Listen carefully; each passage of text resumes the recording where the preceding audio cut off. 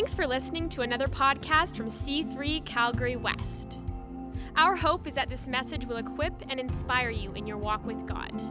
For more information about our church, check out our website at myc3church.ca or find us on Instagram at C3 Calgary West.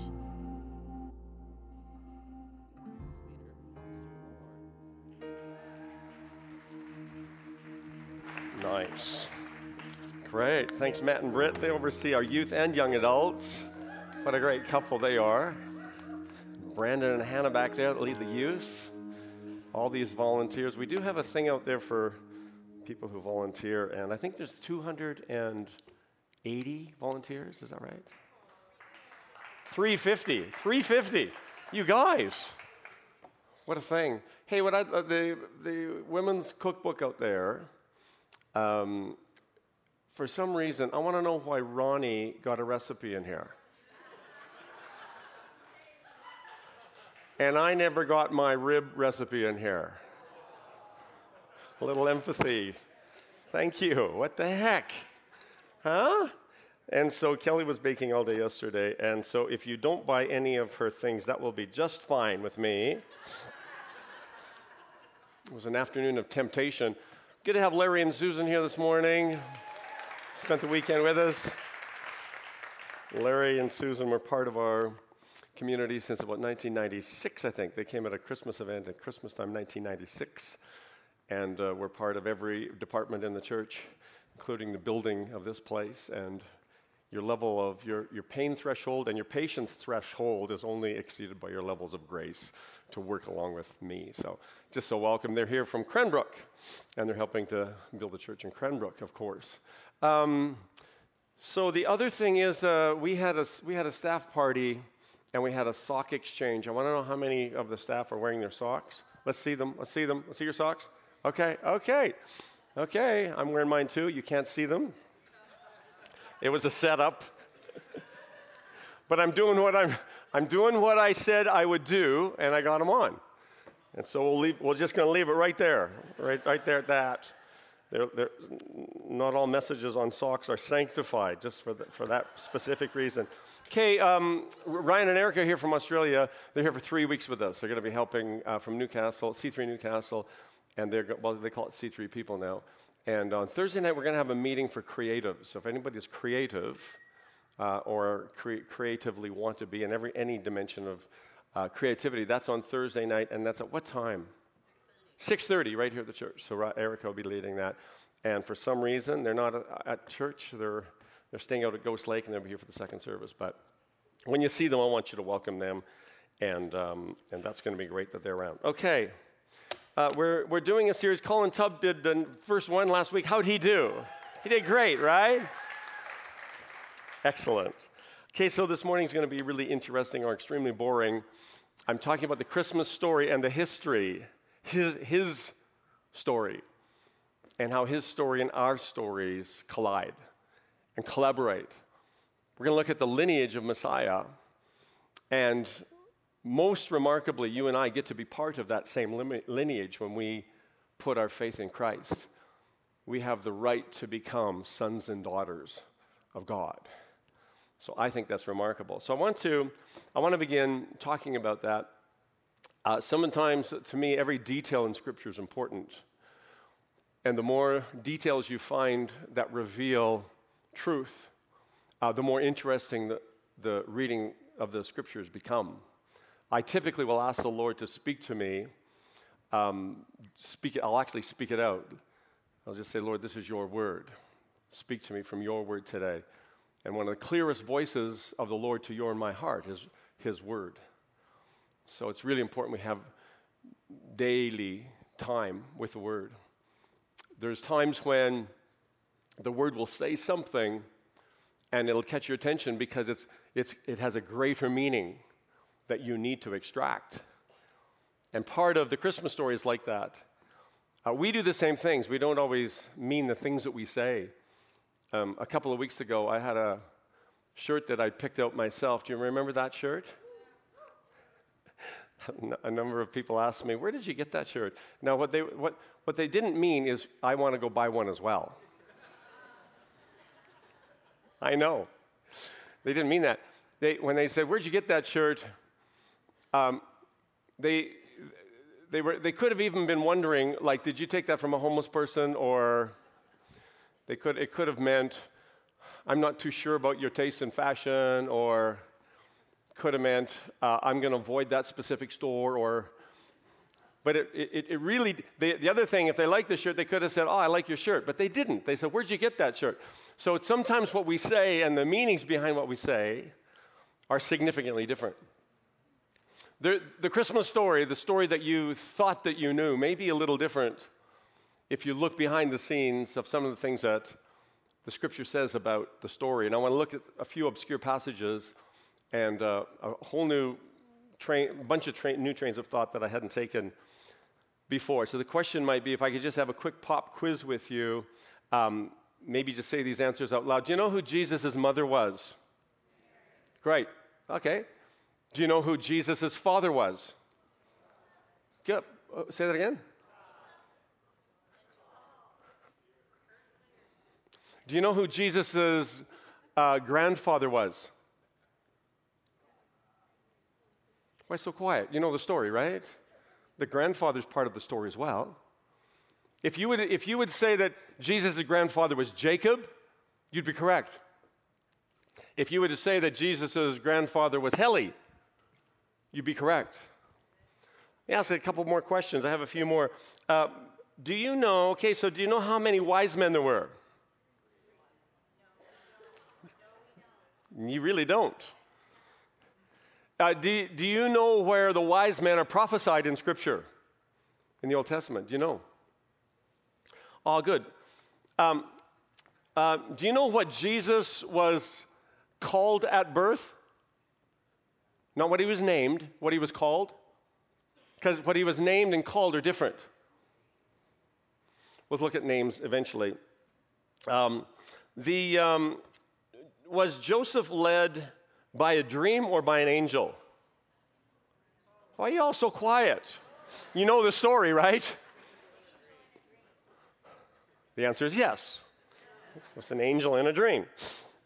So I want to look at the story, kind of maybe more re-look at the story, and see some of the things that probably you thought you knew, but maybe you didn't know, and I want to revisit a few specific parts in the Old Testament of where he was prophesied. So Christmas to me is a miracle. And we run the risk of doing one of three things: mythologizing it, the story, secularizing it, or romanticizing it. And you and I, we get this story, we can make it very personal because it's not just his story, it's our story. It's one of the greatest events and the greatest story that ever took place. And if you're like me, a father, you sit down on Christmas morning and kids sit down before they get to open their gifts. They got to listen to you tell the Christmas story, read the Christmas story. Because I believe someday those kids will ask their kids to sit down, and I want them to hear the story from an authorized source, from the Bible. I typically read from the book of Luke. If I read from the book of Matthew, what I'll do is I'll skip partway through. And I'll begin where it says, "And this is how Jesus the Messiah was born." But I'll miss the first 18 verses because they're a little bit confusing, and I don't have the phonetic skill to pronounce all the names because there's genealogy involved. I love the Bible because it opens up doors in our imagination, and for me, it raises lots of questions for me as well. If you see how the Scripture was written, the break between Malachi and the book of Matthew was a 400-year period of silence. And if you would have went from Malachi to like the book of Acts, you'd end up getting whiplash in the story. Or even from Malachi to Romans. It'd be very confusing. But instead it goes from Malachi through the four Gospels. And the first line of the first book of the New Testament is where I want to start today. Matthew chapter 1 and verse 1. And I'm reading from the New Living Translation.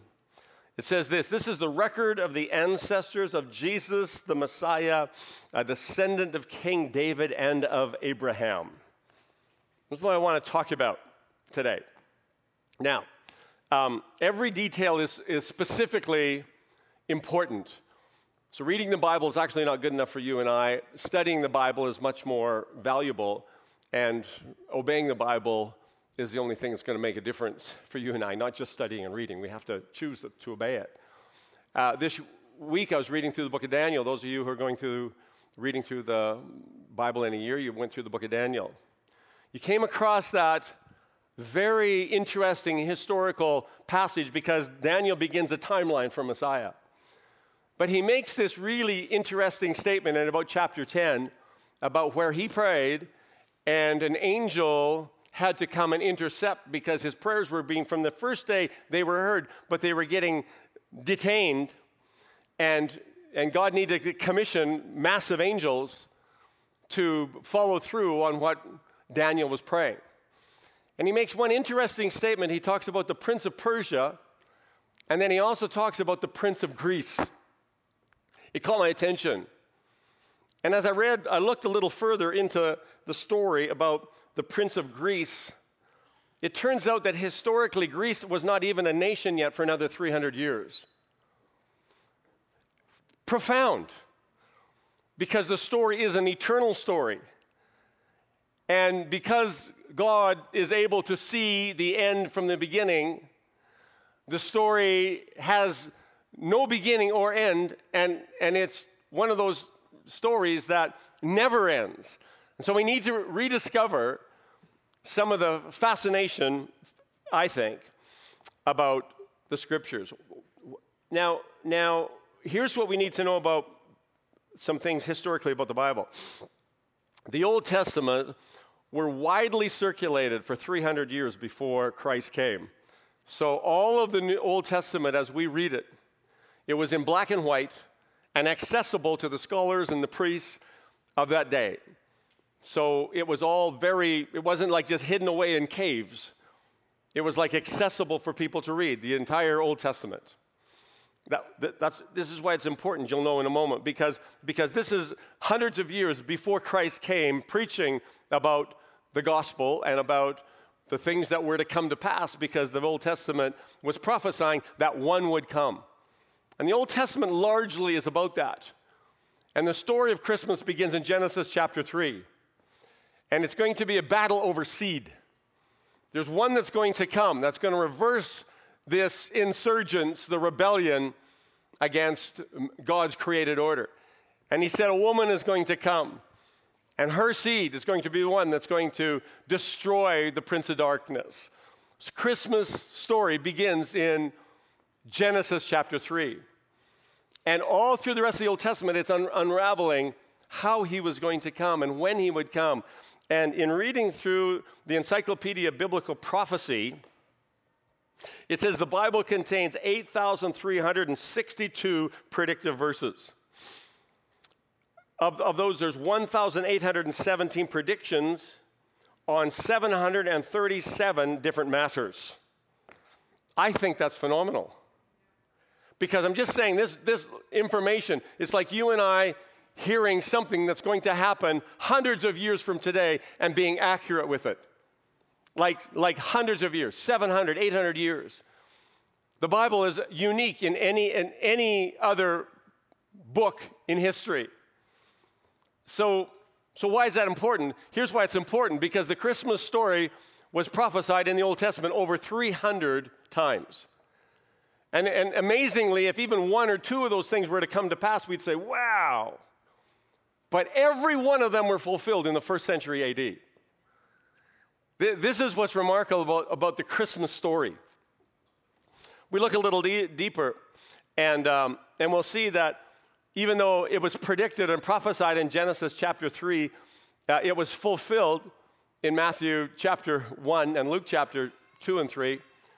And it's also declared in Galatians chapter 3 and verse 16 about the seed that would come, and that in that seed you and I could have brand new life and we could become part of the messianic genealogy. So that's what I want to look at today. The reasons for genealogies. Matthew chapter 1, I'll read it again. This is the record of the ancestors of Jesus the Messiah, a descendant of King David and Abraham. The prophecy was in 2 Samuel chapter 7 that the seed that would come, what Messiah would come, this one would come, and he'd be part of the lineage of David. So this is interesting. Many people were born, he had so many kids and wives and concubines, and there's all kinds of kids. Jesus was not the only one that came from the lineage of David. He had scores of children. But this one that was going to come through that lineage. I think we need to be aware of how important generations are in the heart of God. Some of you don't realize how valuable a heritage that's godly, how valuable that is to you. And if you don't recognize it, it's still a blessing to your children and your children's children. The promises that you contend for, the steps of faith that you take, they don't live only in your generation. They live on generation after generation after generation. And if nothing else this Christmas, you can be thankful for the great gift of a godly heritage. If you had a grandma or a mother or a father that didn't just encourage you to go to church, but actually took you by the hand and made you go to church, which I think we need to do, until a certain age when you can make a decision. But a godly heritage is a huge blessing. And God always has a generational interest, generation to generation to generation. So the tapestry of the history of Messiah is generational.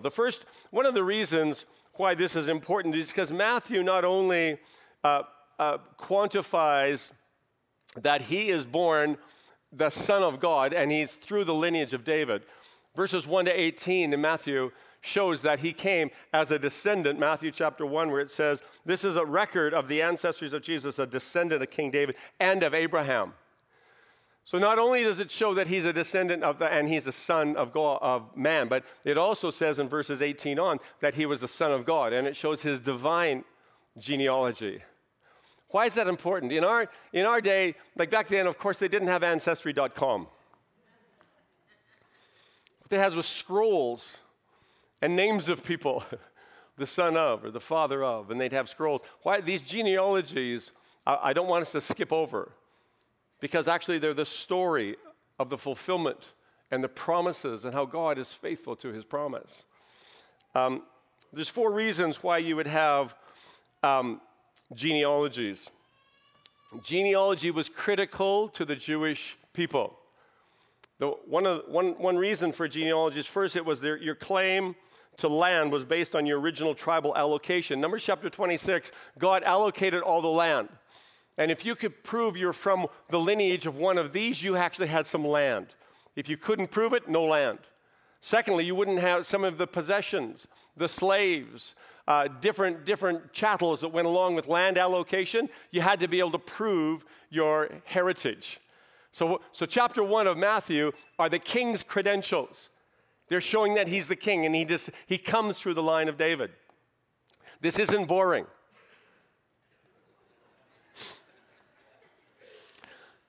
Thirdly, it's to establish a basis of taxation. Why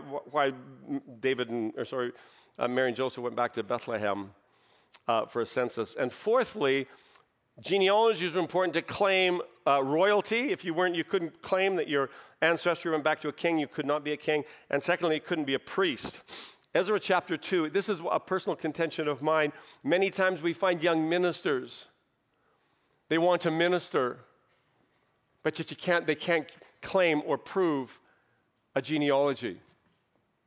They can't prove that they were mentored by someone. They can't prove that they were in the house of someone. Who are they? Who knows? It's a big problem. The fatherlessness among ministries today is epidemic because of the spirit of independence. Where did you come from? Ezra chapter 2 said, if you couldn't prove you were a priest, you could not minister. What if it's the same today? Who is your spiritual father? Who is your spiritual heritage? Can you prove that you're part of some line, some tribe To receive your inheritance, it depended on relationship. Ministry requires a genealogy. And nobody said amen. Such a profound thought. A very interesting thing took place in Jeremiah chapter 22. Why is this important? Because you're going to read through this genealogy and you're going to find it's a little bit boring. It's actually fascinating. I'm going to give you a few reasons why. You're going to be on the edge of your chair any minute now. The degeneration of kings was so bad during this specific era that God pronounced a blood curse on the line of Jeconiah in Jeremiah chapter 22. No doubt in the counsels of Satan that he would have thought, God has just shot himself in the foot because the seed was going to come through the line of David. At which moment, God would have leaned over to the angels and said, just watch this. And we see the tension begin to build in the genealogy. The point is, when you get to the end of chapter, verse 18, it says, Jacob was the father of Joseph, grandfather of Jesus, the husband of Mary. Everyone else was the father of the father of the father of. What just happened? A little switcheroo. Even though Joseph was the legal son, he was not the blood son. This is proving that not only does his lineage go back to King David, but that the blood curse from Jeconiah did not apply to him. Now, it gets much deeper. Mary was the mother of Jesus, who was called the Messiah. Just look at the next verse, verse 17. And we do have that passage. I sent it in early this morning. Pardon me. All those who are listed above included 14 generations from Abraham to King David. He doesn't go back to Adam, he goes back to Abraham. Because he's proven, the Jewish people, their father Abraham had many sons. David, and 14 from David's time to Babylonian exile, and 14 from the Babylonian exile to Messiah. All seems rather innocuous when you're first reading. Why is that important? He actually is not giving the entire genealogy. He's giving 3 segments of 14. The 3 segments of 14, to those of you who have an interest in details and perhaps an engineer's background or an accountant's, this 14, what's he saying? He's not giving the entire genealogy, but he's giving 4 periods of Israel's history. Well, what's even a little bit more important, because every Hebrew letter has an equivalent number. The number for King David, if you went like A, B, C, D, that number would be 4. As it turns out, the number for David, D, V, D, the number 4, and then the number, his name, because they don't pronounce syllables, vowels, they do pronounce syllables. V is 6, and the number D again is 4. 4 plus 6 plus 4 equals, there you have it. Riveting, right? Okay, you want the next point? We'd love to hang on that, but we have to move a little bit further along. I know you'd like to hear more. If you go to Luke chapter 2, you'll find, Luke chapter 3, the genealogy of Jesus in the book of Luke is very different. And there's been lots of contention about this, why it's different. Well, here it's pretty simple. We have a mother and a father. He has a mother and a father. The genealogy in Luke is the genealogy of Mary. It says about how that he goes, and it's right between his baptism and temptation in the book of Luke. So this is an interesting where he puts that. Now he traced the family line. He does something quite different. One of them goes from past to present. The other one goes from present to past. If you've got your Bibles and you're looking at the book of Luke, you'll see that it begins with Jesus. Then it goes back. And it's very intriguing because the Dr. Luke now is becoming a historian. And now he's going back. And you wonder, how far is he going to go back? I know some of you want to skip ahead right till the end. And those of you with your Bibles have already went down there. Here's how far it goes back. It includes everybody in human history because it goes back to God. He is proving here that the lineage, it doesn't go like Luke or Matthew from the past till the present. It goes from the present to the past. Fascinating. What does that mean? I'm not sure. Let's just keep looking. Matthew takes David's line through Solomon. Mary's line, or in Luke, it takes it through Nathan. So both Mary and Joseph come from the lineage of David. I know. That was the promise. This was what would happen. But even more remarkable than this, there's only one person today in history that can prove that their lineage goes back to King David. Only one, because all the records were destroyed in the temple in 70 AD. Guess who it is? It's Jesus. Only one. Interesting note. Sounds like trivia. It's great revelation. I know. One of the most striking things throughout the New Testament is there's no mention at all of anybody arguing that Jesus came from the lineage of David, which was all through the Old Testament. This was needed to take place. And it shows in Matthew chapter 21, Hosanna to the Son of David. If this were at any possible way could have been contested, it would have been. But there's no mention of it. Why? Because there's without a doubt, Jesus came from the lineage of David. Why is that important? Because it prophesied it hundreds and hundreds of years before it took place. I know. What a story. I have to keep reminding you of that because I'm kind of losing you a little bit here. The interesting thing, if you look in the book of Micah, it promised that Jesus would come out of Bethlehem. And a cursory reading of Micah chapter 5 and verse 2 says, oh, it's interesting, it's a location. But at the end of that verse, it says something else. It says, and he would be from everlasting. It says the one that's going to come, if you're trying to figure this puzzle out moving forward, we get that maybe he could become from Bethlehem, but that he was from everlasting. Here's the story: is the son of Mary and Joseph was going to have pre-existed before Mary and Joseph. How is that ever going to be possible? I know. Intriguing. Matthew chapter 1, verse 17. Okay, Psalm chapter 22. It prophesies about Jesus' death. I don't know if you've read through that or not, and it's painstaking to read through how all his bones would be out of joint, and he'd be nailed he'd be crucified, his body would be pierced and all this. It's sort of like when you and we look back and we say, yeah, of course. But here's what's interesting. Crucifixion was not a form of death yet in history. It didn't come for another 300 years through the Persians, and then it was adopted by the Romans. To be able to prophesy not only how he was born, but how he would die with accuracy on an execution method that wasn't even invented yet. As you see the magnificence and the scope of the scriptures, I just think it's fascinating. And everybody said, wow. Let's move a little bit further because the entire universe cooperated with the birth of Jesus. One more very interesting point, and then I'll get to my application. Very interesting point. The entire universe cooperated with his birth, the sun, the moon, and of course the stars. We don't have time to go over all of the specific events. But we're told, very interesting, about when and how Jesus was born. Every Jewish scholar would agree Jesus was not born on December 25th, and everybody went, oh. He was born on Nisan the 1st, before there was a car. Nisan the 1st was the beginning of all beginnings in the year of the Jewish calendars.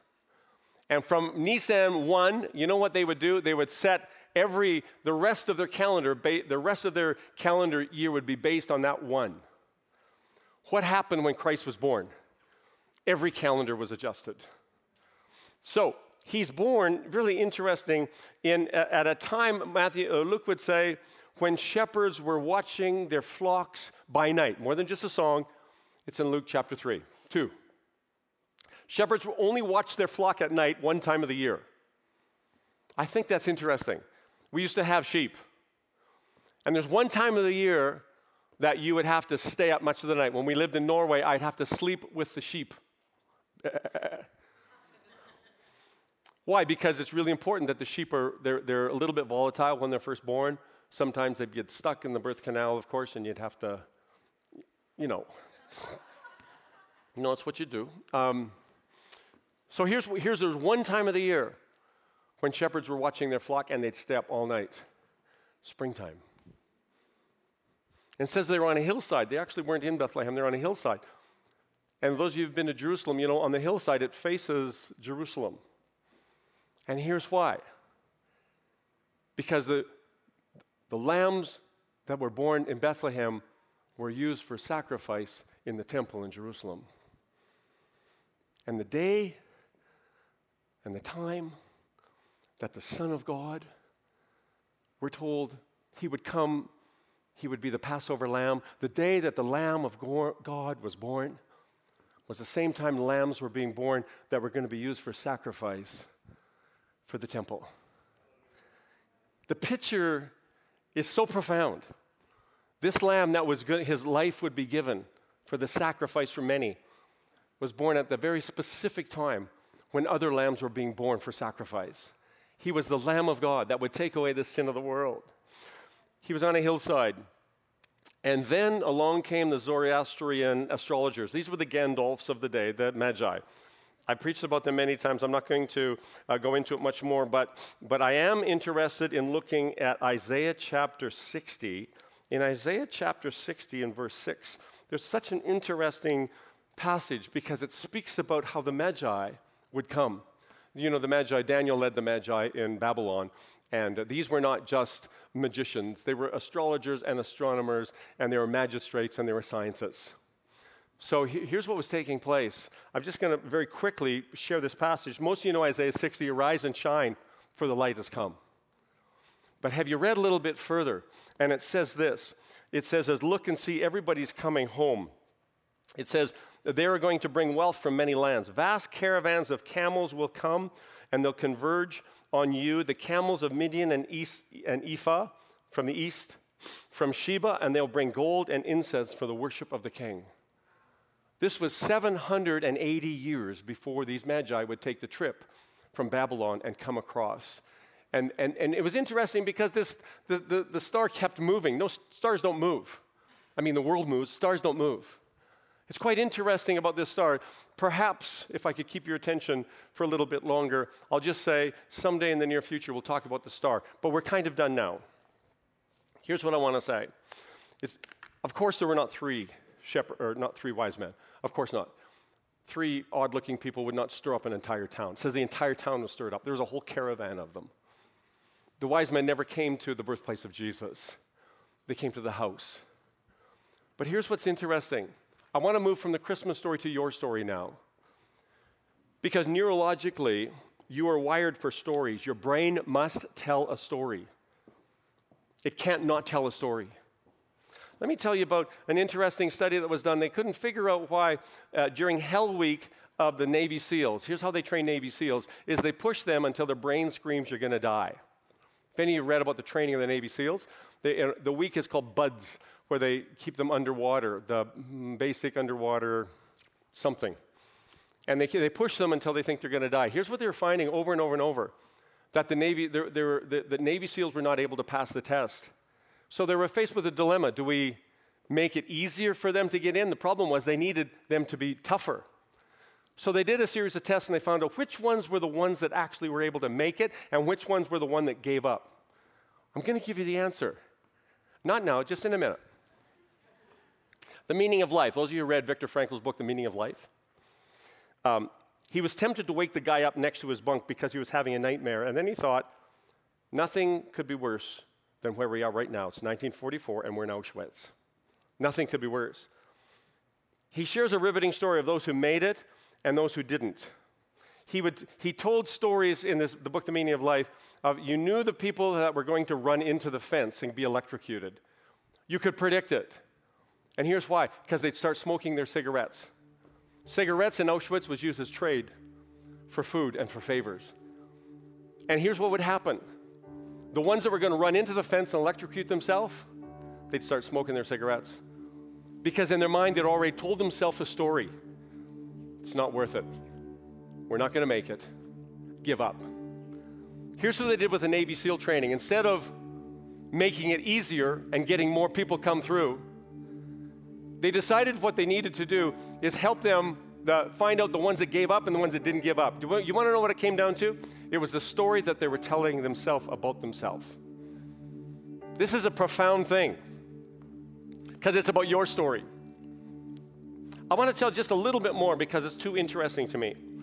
Viktor Frankl said it wasn't the physically strong that survived, it wasn't the brave, it wasn't the young, it wasn't the compliant, but those who could find meaning in life were the ones that existed. They didn't give up.